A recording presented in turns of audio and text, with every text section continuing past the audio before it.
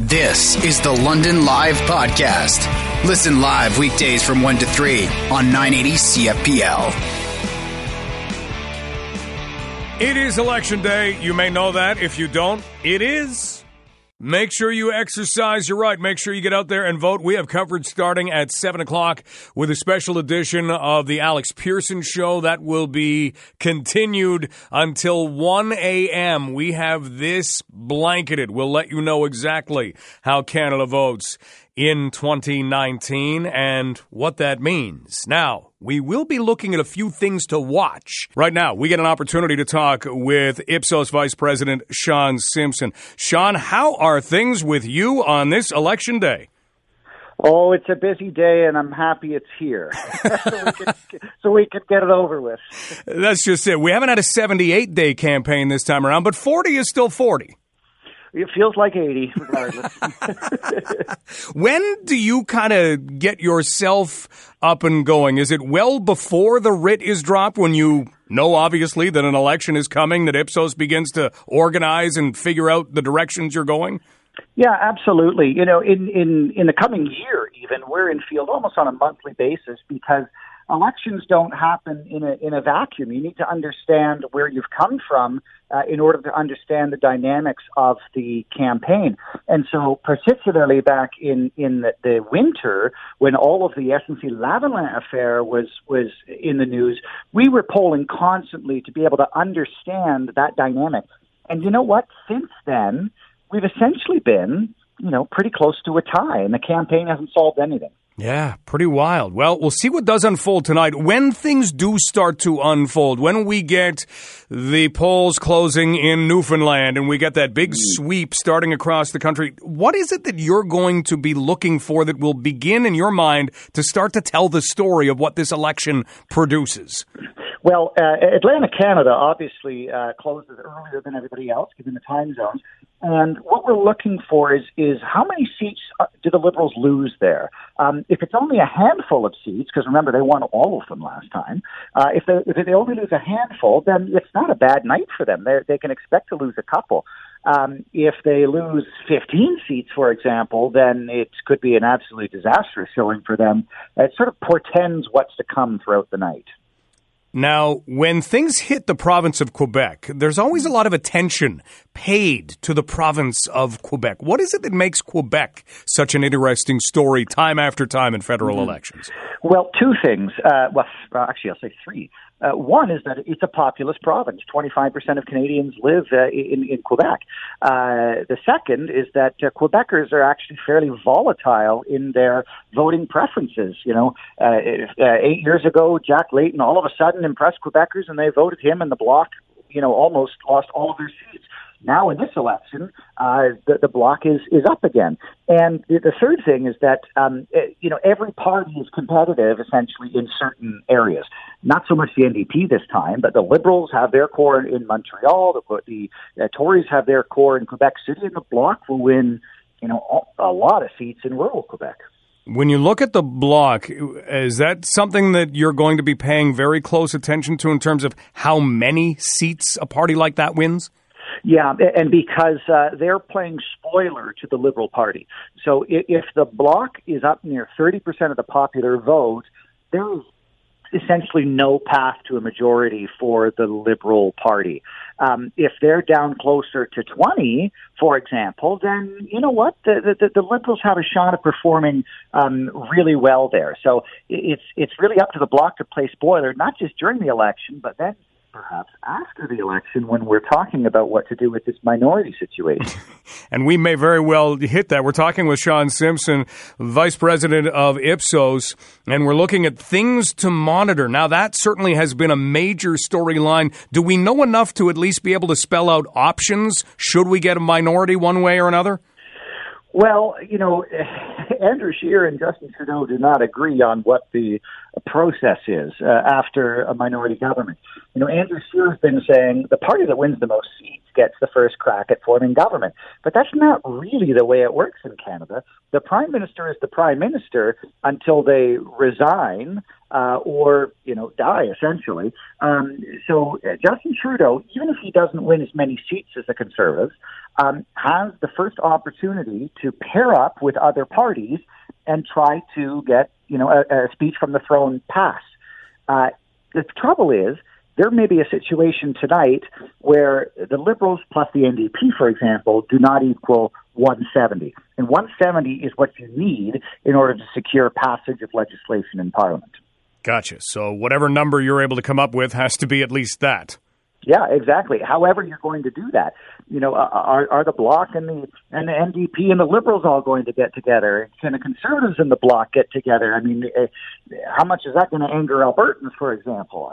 So I'm expecting that we should all clear our schedules for the fall of 2020 or the spring of 2021. Okay, interesting. So keep a placeholder there. Yeah, okay. All right, I like that. And you've got kind of your finger on the pulse. We're talking with Sean Simpson. He is a vice president with Ipsos, and we're looking at what to expect tonight. Two other things, Sean. The first is Ontario, and then are there any ridings or any areas that are of particular interest to you in our province? Oh, yeah. Well, the 905 is key to determining the fate of the Liberals and the Conservatives. The Liberals actually have a lead in Ontario and even in the 905. And so if the Tories are able to pick up seats like Oshawa, like Mississauga, down towards Burlington and Oakville and maybe some others through Mississauga and Markham, York region, then it could be a good night for the Conservatives. But if the Liberals hold them off there, the Tories are going to have a really, really hard time winning a plurality of seats. I keep saying a plurality of seats because even if the Conservatives win the most seats, the Liberals could still try to govern. And then, of course, we get down to the question of what time do the fireworks start that we get all summer long? People want to know, well, what time are we going to know? What time do we get the answer? Sometimes we're even moving through polling stations, closing through, the prairies and out into BC, and we already have a declaration of this is what it is. Mm-hmm. What do you think? What are the chances of that tonight?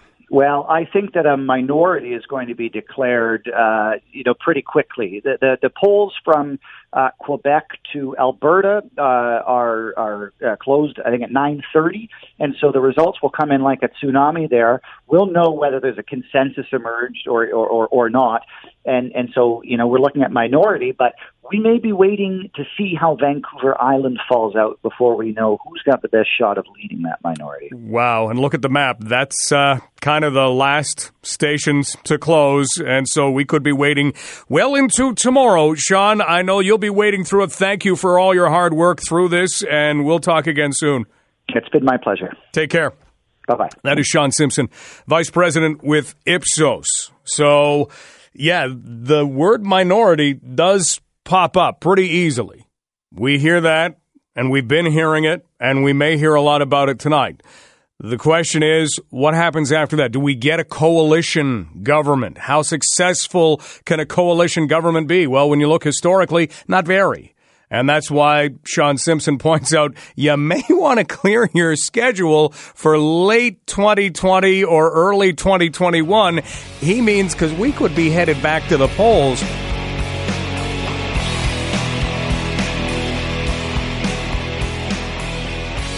We have an opportunity to talk about the psychology of voting. Dr. Marcia Sirota joins us on the phone. Dr. Sirota, how are things? Things are very exciting. I'm looking forward to this evening and the election returns. It is a fantastic day, and we kind of take it for granted sometimes. We've talked about this on London Live already. There are countries that don't get an opportunity to have a day like today. We get to have a day like today, so we better appreciate it, and at the same time, hopefully get swept up in it. And one of the things that will be very interesting is to see the tally, not just of the votes later on tonight, and we have lots of coverage coming up on 980 CFPL this evening, but to see how many people turn out and vote.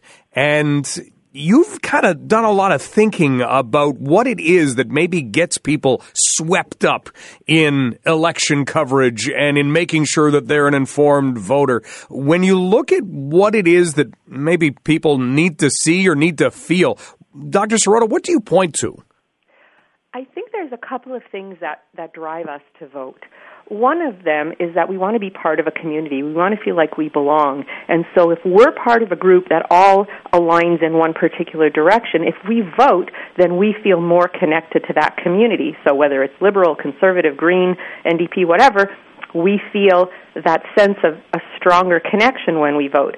But then there are also other things. Obviously, there's the values, there's the issues that are really important to us, and if the candidates are talking about things that really matter and are aligned with our future goals, then we're going to get out and vote because we have an investment in our future and in our family's future. And what have you been feeling, seeing, reading throughout this campaign? Oh, a whole lot of stuff. But I think it's very interesting how it's very hard for people to tell right now where the vote is going to eventually land. People are talking about minority governments. They're talking about, not knowing who's going to come up on top. And I think, it really speaks to the way that we vote. For example, if we voted for a leader and then the leader does something that we feel maybe, we don't agree with, it becomes very confusing to us because we want to believe that we have made good decisions. There's something called cognitive dissonance where a human being feels like if they have made a bad choice, they feel foolish. So they need to sometimes rationalize that choice so that they don't feel foolish, and so they'll keep voting for the same leader, and it doesn't just happen in Canada. You can look just nearby for people who keep supporting leaders who do things that they disagree with because they don't want to feel like that they made a mistake. And then another thing is that we can vote for a leader or vote for a different leader in a reaction, kind of reactive, right? So a lot of times votes swing very broadly because we feel very angry because we feel betrayed by a leader or if we feel that we're let down by a leader, so then we swing all the way to the other side. So that's why sometimes you can have one party with a majority and then the other party with a majority. So there's a whole lot more psychology to voting than we would imagine. Yeah, and we don't necessarily take the time to truly appreciate that, but it makes sense. You look back provincially in Ontario, and you look at the swing and what happened to the Liberals after what it seemed the majority perceived as maybe not the best finish to their latest run in Ontario. And wow, that was a big changeover. But it's interesting to hear you mention that we want to be right. You want your horse to win in the race.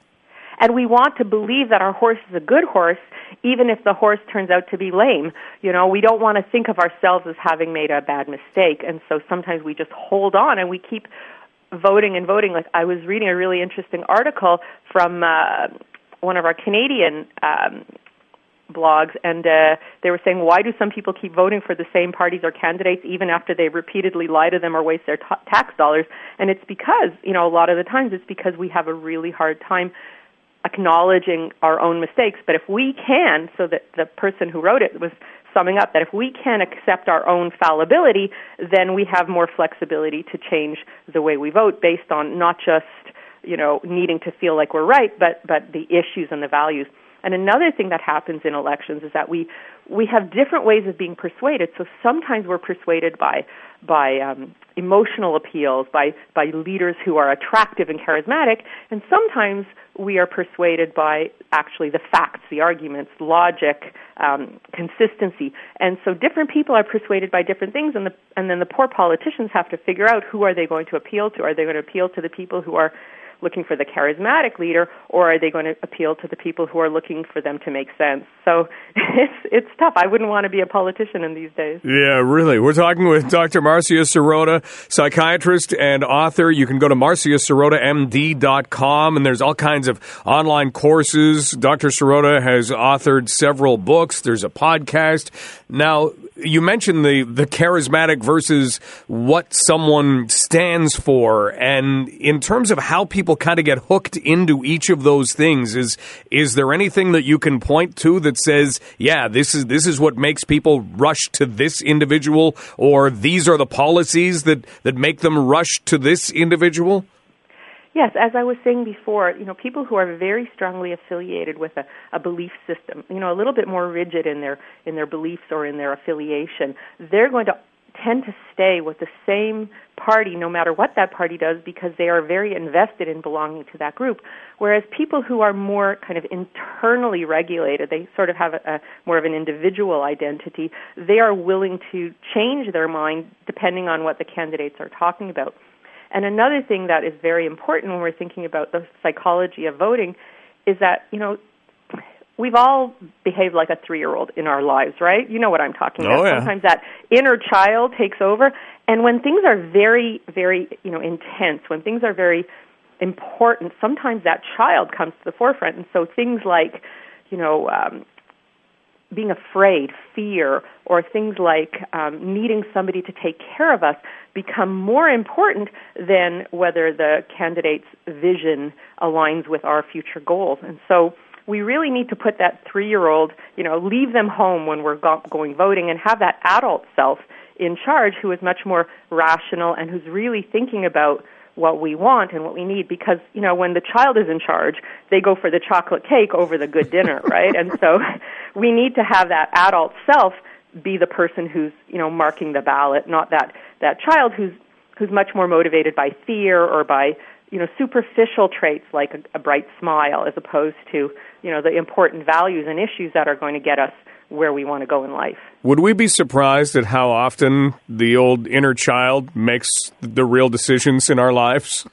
It's unfortunate, but it's very common. However, once we know about that part of our psyche, we don't have to let it be in charge. The most important thing is insight. When we have the insight, then we can kind of go, oh yeah, my 3-year-old wants to make this choice, and I need my adult self to make this choice. And we can do the same when we go to the polls, later on today if we haven't already voted, right? Right. Dr. Marcia Sirota joining us, psychiatrist and author. You can visit marciasirotamd.com. Dr. Sirota, what about people who do not vote? How do we kind of look at that section of the population?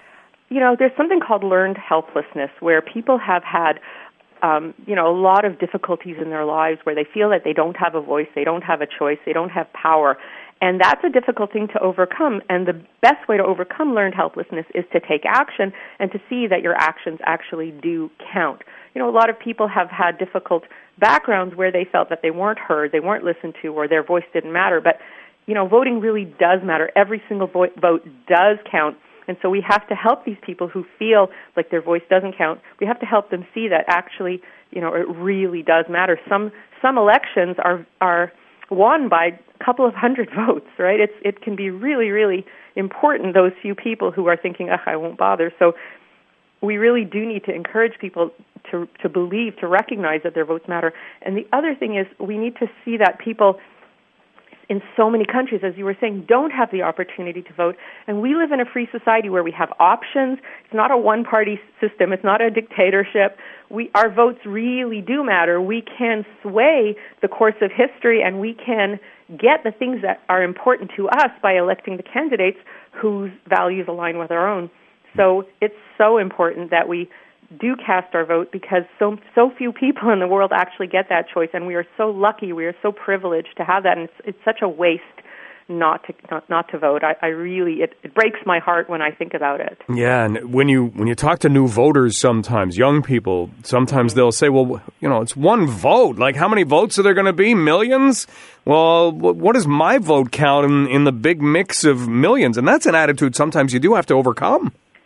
But every little drop of water makes the ocean, right? If you take out all the drops, all the individual drops, the ocean dries up. So we need to recognize that collectively we really do matter, and that our votes, every single vote does count. Because if you think of all the people in Canada, if 10,000 or 20,000 or 30,000 or 100,000 people don't vote, it really makes a difference. So we really do have an impact, and people need to recognize how important their vote is. And it's such a shame that people don't take it seriously, and they take that right, that liberty, that freedom for granted. It's such a privilege to vote, and we do have power. In so many countries, people are silenced and have no power, and it's a shame where we would waste that incredible privilege of being able to speak our mind and say, this is what I believe and this is what's important to me. So I think that we all have to get out and vote, and we have to see that it really does make a difference.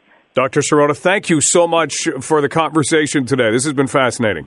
Thank you so much. It's been a pleasure. Dr. Marcia Sirotas, psychiatrist and author on the psychology of voting. And you have to remember that it does matter, and especially in a case of the 2019 federal election, how many of the supporters of whoever they are supporting today are saying, you know what, this thing's up for grabs. All we need to do is get the people who like what we do out there to actually vote, and we've got a chance to win. It does matter. Just got a great text from a candidate, and I won't name them, in a past election saying, votes matter. I once lost an election by 23 votes. They do matter, every single one, and it is absolutely the truth. Exercise your right.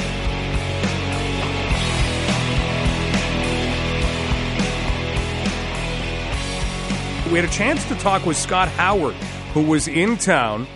He follows the London Knights online as far back as I can remember, to tell you the truth. And he does so because he lives in the Philippines and has lived in China. So I want to take you back so that you can meet Scott as well. Let's go back to the broadcast booth on Saturday at Budweiser Gardens. We're joined by Scott Howard, who normally is listening to Knights games quite a ways away from Budweiser Gardens. Right now, he's right here in the broadcast booth at Center Ice. Normally, it's China, or it's Singapore, or it's the Philippines, or it's North Korea. Well, I shouldn't say North Korea. Scott Howard joins us. Scott, you've been to North Korea. Were you allowed to have Wi-Fi in North Korea? No mobile phones allowed, unfortunately. So how does that happen? You get into the country and you have to turn yours over? Basically, leave it at home, yep. Leave it at home. Yep. What can you bring to North Korea? Your clothes, that's about it. That's about it. Yeah. So how did you get to North Korea? I actually took a bus across from China. This was a tour? Yeah, it was a tour, part of a tour group, and we stayed there for a couple of days and, checked out the country. Not too much to see, to be honest, but it's quite interesting in its own way. So, no way. Well, Scott does listen. Where are you based? I'm based in Singapore now. In Singapore. Yep. Okay, so you live in Singapore. Yes. You are originally from where? London. From London. Yep. So how does one go from London to Singapore? It's kind of a long story. I started out just going abroad for 1 year and ended up staying for almost 19 years now. So lived in China, lived in Singapore, and it's been great. What is the adjustment like to do that? Because the cultures seem different. How different are they?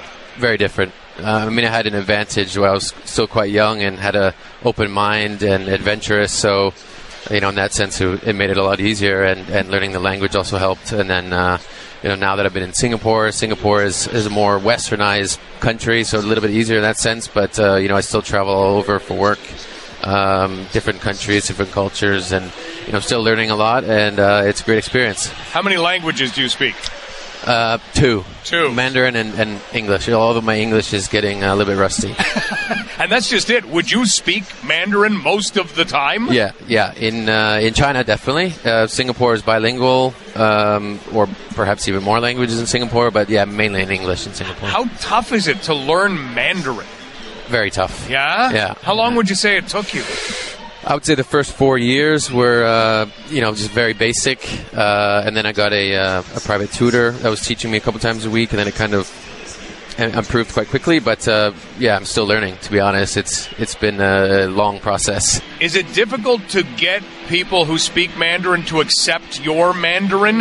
You know what I mean? Do they look at you and know, okay, it's kind of like when you go to Quebec and you try and order something in French off the menu, and it's kind of like, well, thank you for trying, and they're happy about that, but it's always kind of, thank you for trying. Yeah, because China is, such a vast country, different dialects and accents, so where I learned my Chinese, if I go to a different city, they actually could probably tell what city I learned my Chinese in that sense. But I've been told my accent is quite good, but you never know. Maybe they're just trying to make me happy. I don't know. If you've been told it more than once, it's probably really good. Yeah. Now, you've been able to come back to London. By the way, thank you for listening to Knights broadcast and providing us with some of the most gorgeous pictures. The places you get to go are phenomenal. What has brought you back to London now? It's been a while since I've been here, and just thought I'd come back for a couple weeks, and on my way to Houston for work tomorrow. So it's a good time to come back, catch a game. And you get to see Luke Evangelista's first 2 goals. Yep, amazing. See everything in person. Well, safe flight to Houston, safe flight back home to Singapore. Scott, thank you for everything. And, thank you guys. And thank you for bringing the London Knights. Appreciate this, too, because when Scott was in North Korea, you were wearing a London Knights hat. So thank you for bringing the London Knights to North Korea. Scott Howard, who was in town from the Philippines, he gets up in the morning and listens to games. It will be Saturday morning when the game begins in the Philippines, 7:30 a.m. That's when he catches it. You've been listening to the London Live Podcast. Catch the show live on weekdays from 1 to 3.